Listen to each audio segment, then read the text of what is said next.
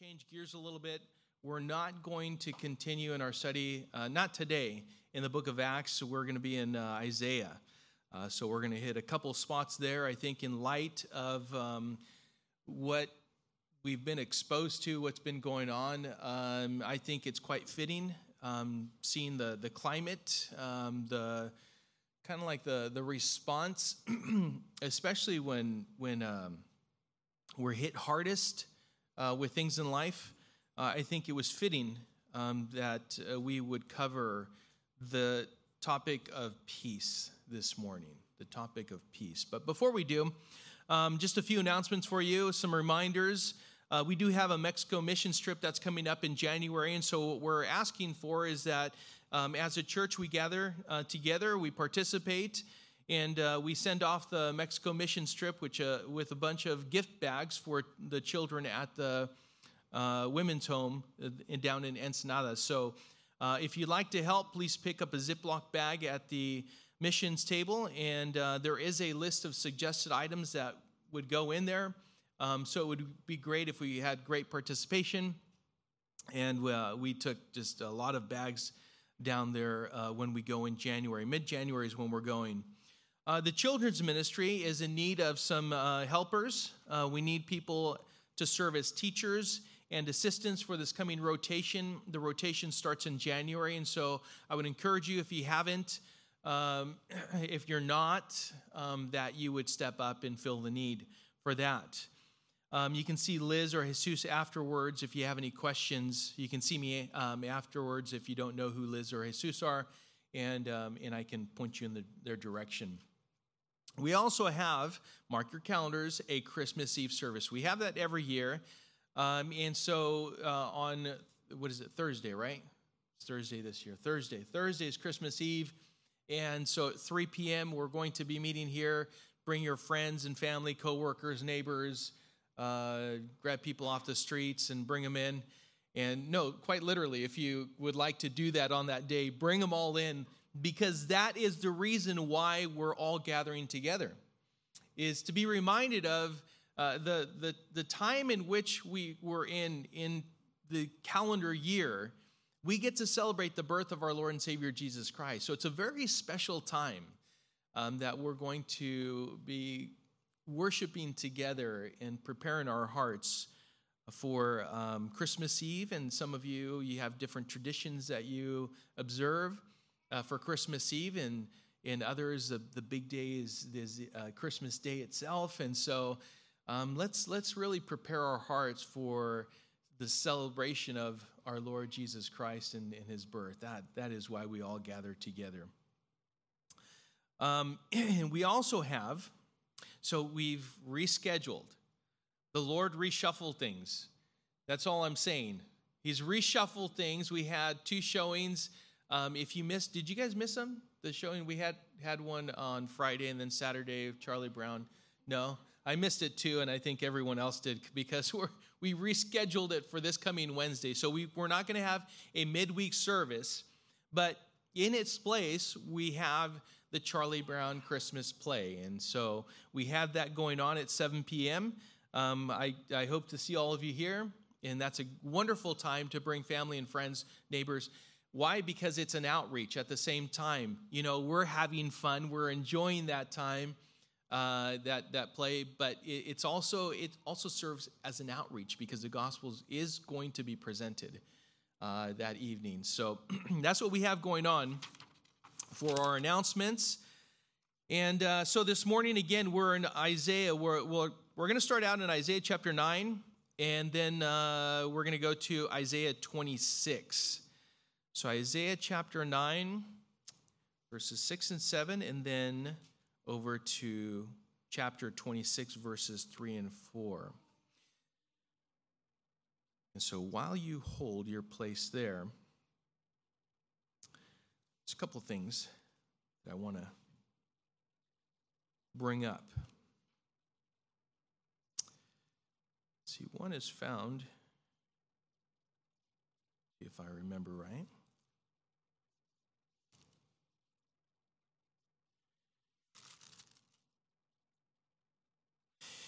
Yes, in Mark chapter 4. There was a time when Jesus' disciples were so filled with fear that they feared for their lives. In this particular moment, it was because of a storm.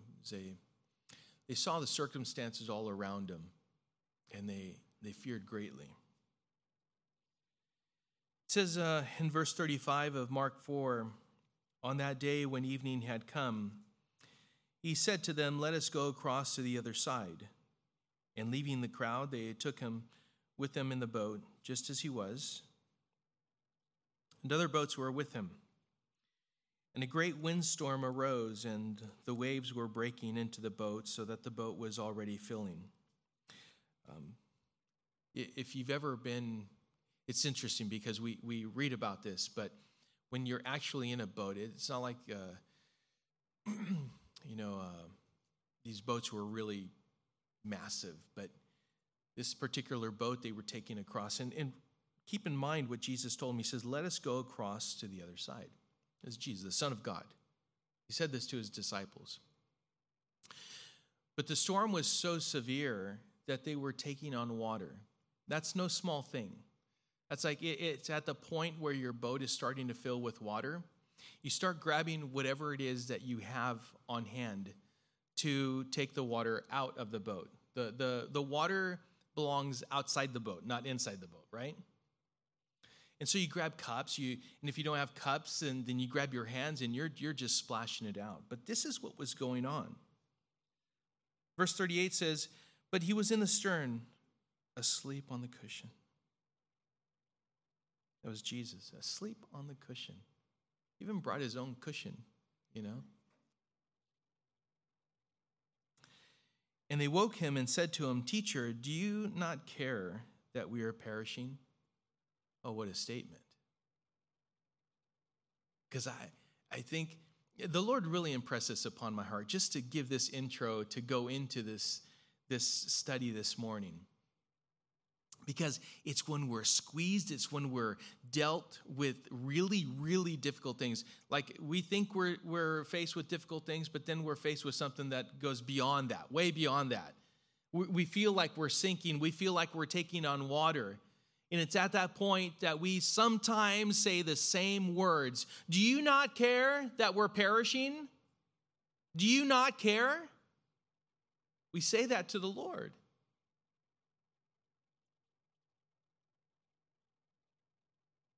And he awoke and rebuked the wind. And he said to the sea, "Peace, be still." He said, "Peace, be still." And the wind ceased, and there was a great calm. But he wasn't done. Jesus wasn't done with them, with his disciples. Turned to them, and he said to them, "Why are you so afraid?" It's an interesting question, isn't it? I don't know, Jesus. I look at the things around me. I see our boat. It was getting filled with water. You see all of this. You were asleep on the stern on your cushion, and you're asking, "Why are you so afraid?" You mean I shouldn't have been afraid? That's the implication here. Folks, that's the implication. Do we understand that? In the midst of the storm, their disciples were in the wrong when they were expressing fear. Oh, interesting. Because he wouldn't have asked the question, "Why are you so afraid?" if it wasn't the wrong thing. And then he said, "Have you still no faith?" After all the things that you've come to know, learn, and understand, I told you, let's go to the other side. Right? He said, "Have you still no faith?" And they were filled with great fear and said to one another, this was a different fear. This is a fear of God that had overwhelmed them because there was no more storm. So there's no storm to fear. This is a different fear now. This is a good fear. This is a fear that should overwhelm us. So they were filled with great fear and said to one another, "Who then is this that even the wind and the sea obey him?" That's who you need to get to know. That's who we need to walk with hand in hand. And may we, at the point where we ask him, "Do you not care that we're perishing?" May we be reminded of these words that he said to the disciples after having stilled the sea. Why are you so afraid? Have you still no faith? It should be humbling for you and I. Psalm 46:10 says, "Be still and know that I am God." Right? So I thought that it was very fitting, very applicable for us to look at the Prince of Peace. The Prince of Peace. I hope and I know that for many families, this Christmas is going to be a bit different by your own choices, by your own reasons. You have done things differently. Many families are doing things differently. You're not doing it the same way. Some, hey, it's no different this year than any other. Praise God. But perhaps in the midst of it, if you're not gathering with your families as you normally would, I hope that you would be reminded of that hope that we have in Jesus Christ, the salvation that has come and been given to us personally. The Prince of Peace is what we're looking at. Isaiah chapter 9, verse 6 says, "For to us a child is born, to us a son is given, and the government shall be upon his shoulder. And his name shall be called Wonderful Counselor, Mighty God, Everlasting Father, Prince of Peace. Of the increase of his government and of peace there will be no end. On the throne of David and over his kingdom, to establish it and to uphold it with justice and with righteousness from this time forth and forevermore. The zeal of the Lord of hosts will do this." And then in chapter 26, verse 3, it is written, "You keep him in perfect peace, whose mind is stayed on you, because he trusts in you. Trust in the Lord forever, for the Lord God is an everlasting rock." Oh, Heavenly Father, once again, we commit this time into your hands. We ask, Lord, that you would speak to us individually. Lord, as a people who profess to love you and to follow you, to believe you, to trust in you, a people who look to you as Lord, as Savior, as God. I pray that we would understand and know intimately the Prince of Peace, that he would guard our hearts and our minds, and Lord, we would be well established on the promises of your very mouth, the breath of God, your word. And so we commit this time into your hands, Lord. We ask your blessing, and we pray this in Jesus' name. Amen. Chuck Smith said, quote, "Were I an artist and desired to paint a picture with the message of perfect peace, I would paint a picture of Christ sleeping in a boat." Mark 4. We speak of peace on an international level. Of this I have little to say. I do not preach for it or even advocate it. It cannot be until the Prince of Peace comes. Of far greater importance is peace on the individual level. This is possible, even perfect, close quote. As we read in Isaiah 9:6, Jesus Christ is the Prince of Peace. He is the author, he is the captain, he is the principal, he is the Lord, the sustainer of peace, and he is peace himself. Many have momentary peace, but then you lose it because you're striving for something else to give you that peace. Charles Wesley once wrote, "I rest beneath the Almighty's shade. My griefs expire, my troubles cease. Thou, Lord, on whom my soul is stayed, wilt keep me still in perfect peace." Does the comfort of loved ones and the nation cause us to find peace? Is it the passing of time, perhaps, that we desire would bring us to that place of peace? Perhaps peace is in emptying oneself, our very minds. Is it found in drugs and alcohol and happy pills? Or is what the Bible says about peace true? Is peace only truly found in Jesus Christ? Peace. Do you have it? And if you've been tested, the question that we ought to ask ourselves when we find ourselves wanting, have we ever really truly had it? Are we still searching? Is there still that anxiety, that worry? Are we still putting our faith in people, positions, government bodies, the world, all kinds of, where are we putting our faith, our trust? Because it's times very much like the ones we live in that test whether our peace is genuine or not. What do we go to find peace? And is it momentary or is it constant? That's very telling of exactly what our object of hope is. Peace is not the absence of thought.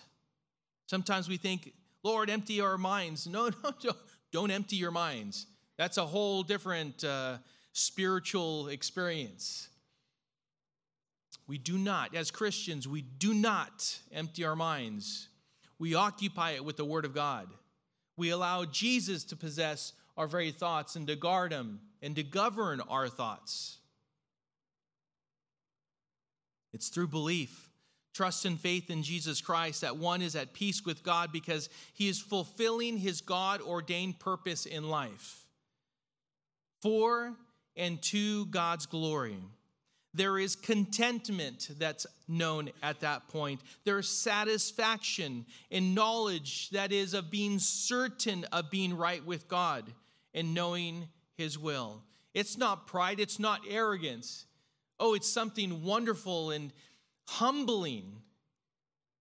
And quite frankly, it makes you a gentle person with great strength when you have great confidence in the Lord. Psalm 1:1-2 says, "Blessed or happy is the man who walks not in the counsel of the wicked, nor stands in the way of sinners, nor sits in the seat of scoffers, but his delight is in the law of the Lord. And on his law he meditates day and night." Webster's dictionary defines peace as a state of tranquility, quiet, calm, freedom from civil disturbance, a state of security, being secure within a community, freedom from oppression, strife, and disorder, in harmony in personal relations, untroubled by conflict, agitation, or commotion. It's interesting because some has to do with external circumstances, and quite frankly, Webster's dictionary defines it also as something that is a matter of choice and a matter of the will. And it is a matter of the will. It truly is. Not because I say it is, but because Jesus said. In fact, in John chapter 16, verse 33, Jesus said, "I have said these things to you that in me you may have peace. In the world you will have tribulation, but take heart, I have overcome the world." Do you have this peace? Jesus, in his last conversation with his disciples before the crucifixion, said to them, "Peace I leave with you, my peace I give to you. Not as the world gives do I give to you. Let not your hearts be troubled, neither let them be afraid." Did you get that? That last part? Oh, these are key things.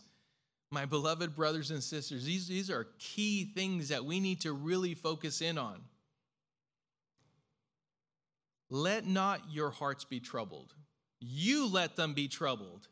If they're troubled, my heart is so troubled, it's because you allowed it to be troubled. He said, neither let them be afraid. Oh, I have great fear, great anxiety, great worry. When someone is in that place over and over and over again, and someone says, well, it's a psychological defect. It sure is. It's also a spiritual defect. Or else we prove, or we think we can prove, God's word wrong. Because he said, let not your hearts be troubled. He said, neither let them be afraid. He said, do not be anxious about anything. What is worry? It's a sin. That's what it is. He said, worry about nothing, right? Question. How is it that Jesus could give his disciples peace when he was about to suffer on the cross? You should be an expression of peace, Jesus, and you're going to experience all of this. How is it that Jesus could give his disciples peace when his disciples were about to go through the worst experience of their lives up to that time?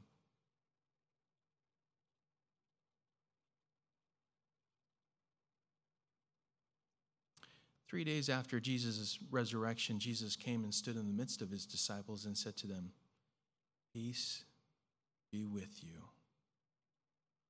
When he had said this, he showed them his hands and his side. When the disciples were glad, then the disciples were glad when they saw the Lord. They were looking for a redeemer in a different way. That's our problem. Really is. We're looking for someone to save us from the same things. External oppression, our circumstances, the things that we're being faced with. But it wasn't until he revealed himself to them that they were glad when they were filled with great joy. Perhaps this is the joy that, and the hope that, and the peace that he's talking about. This is the Prince of Peace whose words are not empty, but are always fulfilled. Death and the grave could not hold Jesus, and neither will this world. Neither will trouble, neither will sin or death hold us. Someone once said, quote, peace that Jesus gives is not the absence of trouble, but is rather the confidence that he is there with you always. 2 Corinthians chapter 4, verses 8 through 10 says, we are afflicted in every way, but not crushed, perplexed, but not driven to despair, persecuted, but not forsaken, struck down, but not destroyed, always carrying in the body the death of Jesus, so that the life of Jesus may also be manifested in our bodies. See, true peace is highly desirable. And true peace is actually a contagious state of mind and life worth catching. But how? What's better is that it's found in a whole new life, a life in Christ, found with and in the Prince of Peace. Isaiah 26, 3 and 4 says, you keep him in perfect peace whose mind is stayed on you because he trusts in you. Trust in the Lord forever, for the Lord God is an everlasting rock. Three things we're going to go through. Number one, understanding a peace kept in Jesus. Number two, a peace perfected in Jesus. And number three, a peace guarded by Jesus. A peace kept in Jesus, perfected in Jesus, and guarded by Jesus. Isaiah, speaking of God, says, you keep him. Those words are extremely comforting, aren't they? You keep him. He's the keeper. In fact, we've sung that he is our keeper. And no one can snatch us out of his hand. When he says something and we are abiding in him, he is our keeper. He is able. Many times we make every attempt at guarding our peace as if it was ours, and we had the ability to sustain it. It isn't ours, and we can't. Jesus said to his disciples, I have said these things to you that in me you may have peace. In the world you will have tribulation, but take heart, I have overcome the world. You keep him is a phrase that means that God will guard with fidelity, watch over each and every one of you, and he will persevere. He will keep you close. He will blockade you, and God will be a watchman to you. And that gives new meaning to the verse, what then shall we say to these things? If God is for us, who can be against us? Think about these things. Who can be against us? Abide in Christ. Remain there. He will keep you. Jesus said in John 10:27-30, my sheep hear my voice, and I know them, and they follow me. I give them eternal life, and they will never perish, and no one will snatch them out of my hand. My Father who has given them to me is greater than all, and no one is able to snatch them out of the Father's hand. I and the Father are one. We're not talking about when he said they will never perish and no one will snatch them out of my hand. That does not mean that we will be absent of difficult things in our lives. And we will actually not even be absent from deathly afflictions. Because sometimes when God heals us, it's that moment that he's appointed to you and I. We're done. He determines that time. He determines that day. It's time. It's time to come home.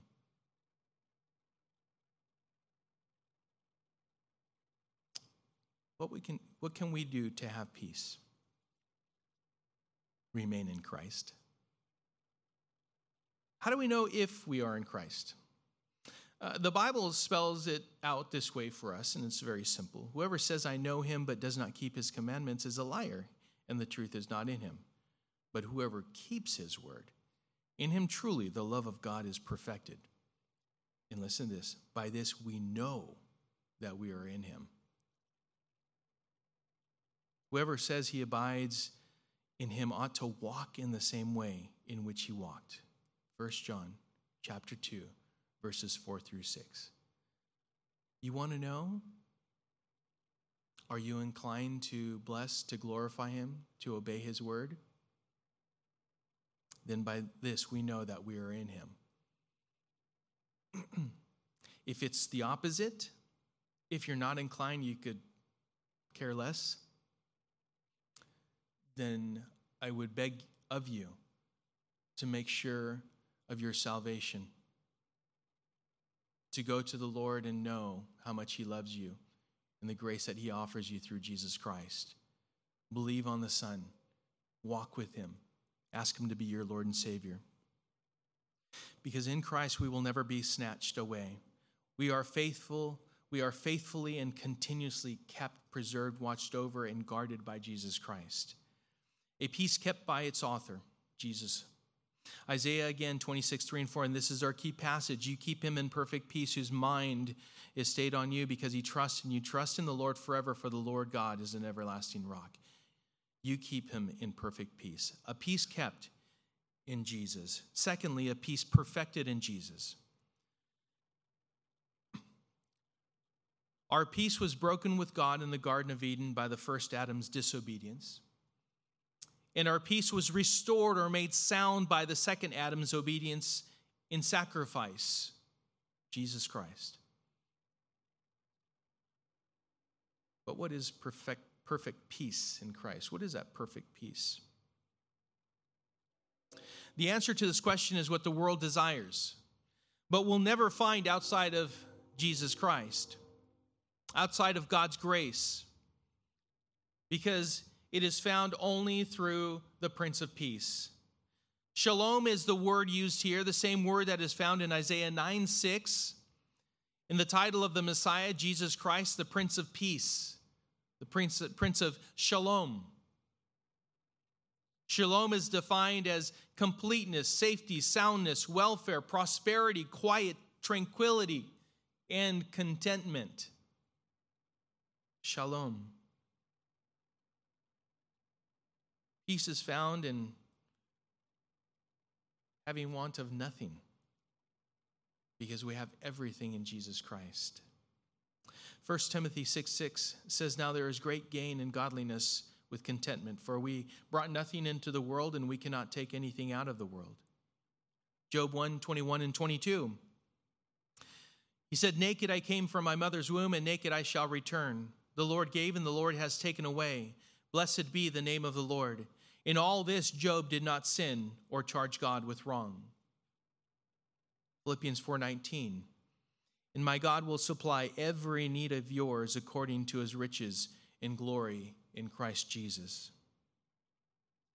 But what we need to understand is that the only way that we can have completeness in contentment is by having a very special friendship, and that is a friendship with God. You see, it was God's act of love through which he offers to us peace in a right relationship with him. Romans 5:8 says, but God shows his love for us in that while we were still sinners, Christ died for us. Thomas Kempis said this, quote, the more humble and obedient to God a man is, the more wise and at peace he will be in all that he does. Billy Graham said, quote, if we are at peace with this world, it may be because we have sold out to it and compromised with it. Close quote. Are you more comfortable in the world? When you take a break and you go get refreshed, where is it? You have to take a break from church, from fellowship. Where do you find that time of refreshment? If it's anywhere else, you need to question that. Where do you find your peace, your comfort? Where do you find yourself being refreshed? I can tell you that we go on, and that's not to speak of, I'm not talking against vacations. Go and enjoy, time out in different places. We have a beautiful country. Go enjoy it. But I can tell you that that's not where I find true refreshment. That's not where I need to go recharge my batteries. I do it every Sunday. I do it every Wednesday. Quite frankly, I do it every time I open up God's Word and sit down with him. Every single day. I go on vacation. Why? Because we want to get away perhaps as a family. That's all we're doing. We're just enjoying each other's company and just, okay, let's go do something. But that's not the time. That's not the time to where I can say, honestly, and we have a travel trailer. We go camping. It's a time just to enjoy. Enjoy it together. But that's not where I find my time of being refreshed and finding peace, finding myself. People say, "Oh, go somewhere and find yourself." Go here and find Jesus. Listen, peace is perfected in Jesus Christ. I propose you seek for it in the place of its origin. D.L. Moody said, quote, a great many people are trying to make peace, but that has already been done. God has not left it for us to do.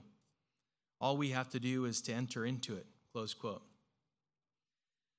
Again, you keep him in perfect peace, whose mind is stayed on you, because he trusts in you.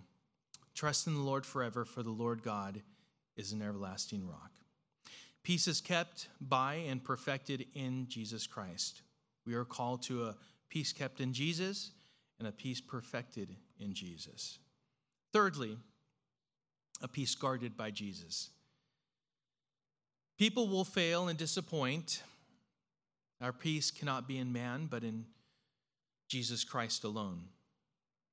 The mind is where we meditate and have thought. It's in the mind where we worry also and are anxious about things.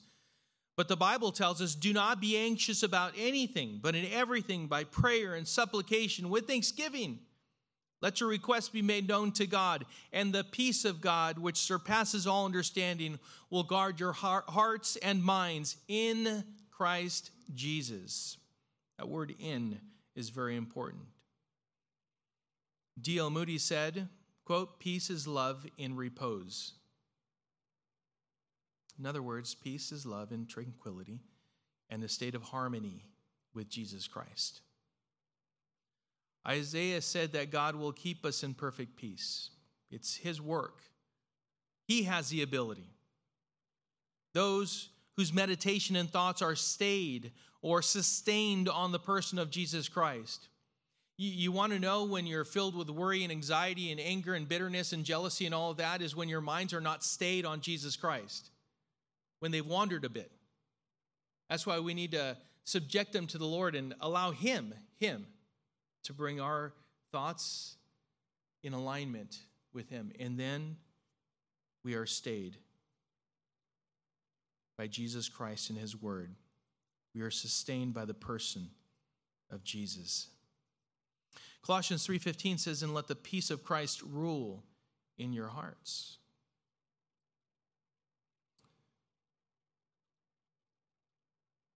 The world has made the heart to be something that you just follow no matter if it's into a ditch or off a cliff.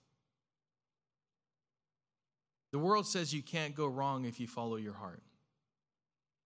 But the Bible says, God says, Jeremiah 17:9 and 10, "The heart is deceitful above all things and desperately sick.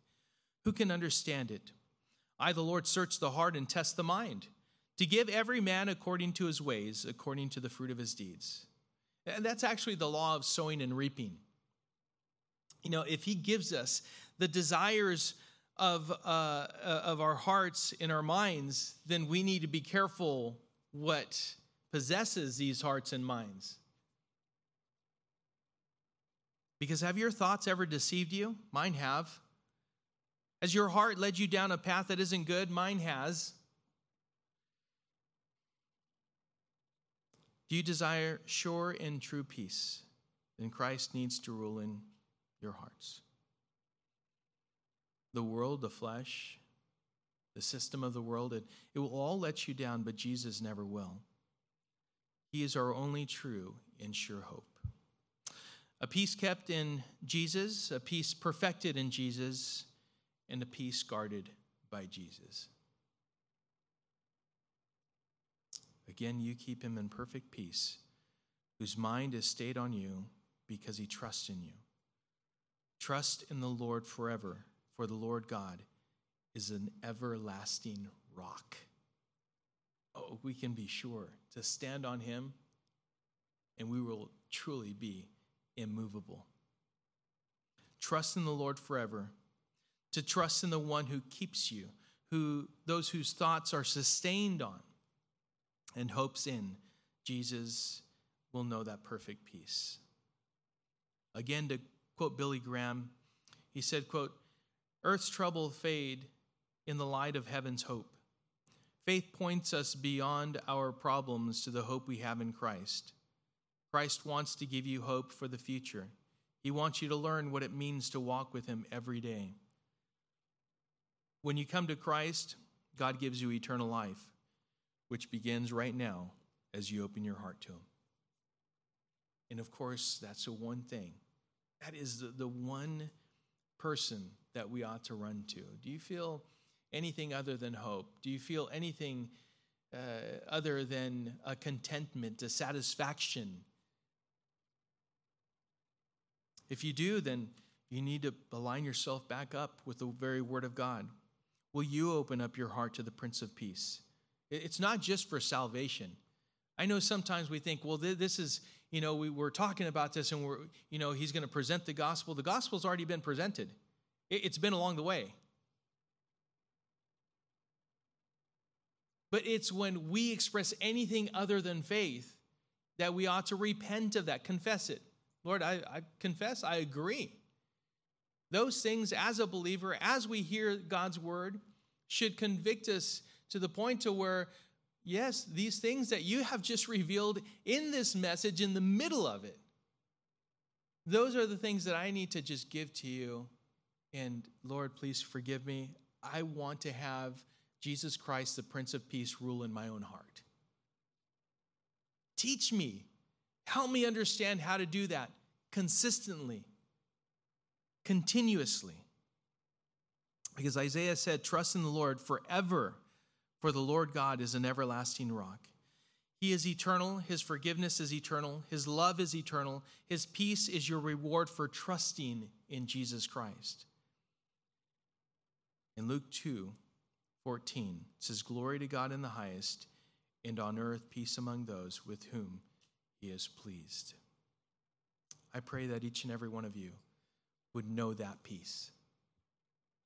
Regardless of the circumstances around you, that we see all around us, perhaps that you're even going through right now, that you know God's peace. Because if you do, it's because you've placed your trust in Jesus Christ. I pray that each and every one of you know him as Lord and Savior. Prepare your hearts. Prepare your hearts for the celebration that's coming. This Friday, we're celebrating the birth of our Lord and Savior, Jesus Christ.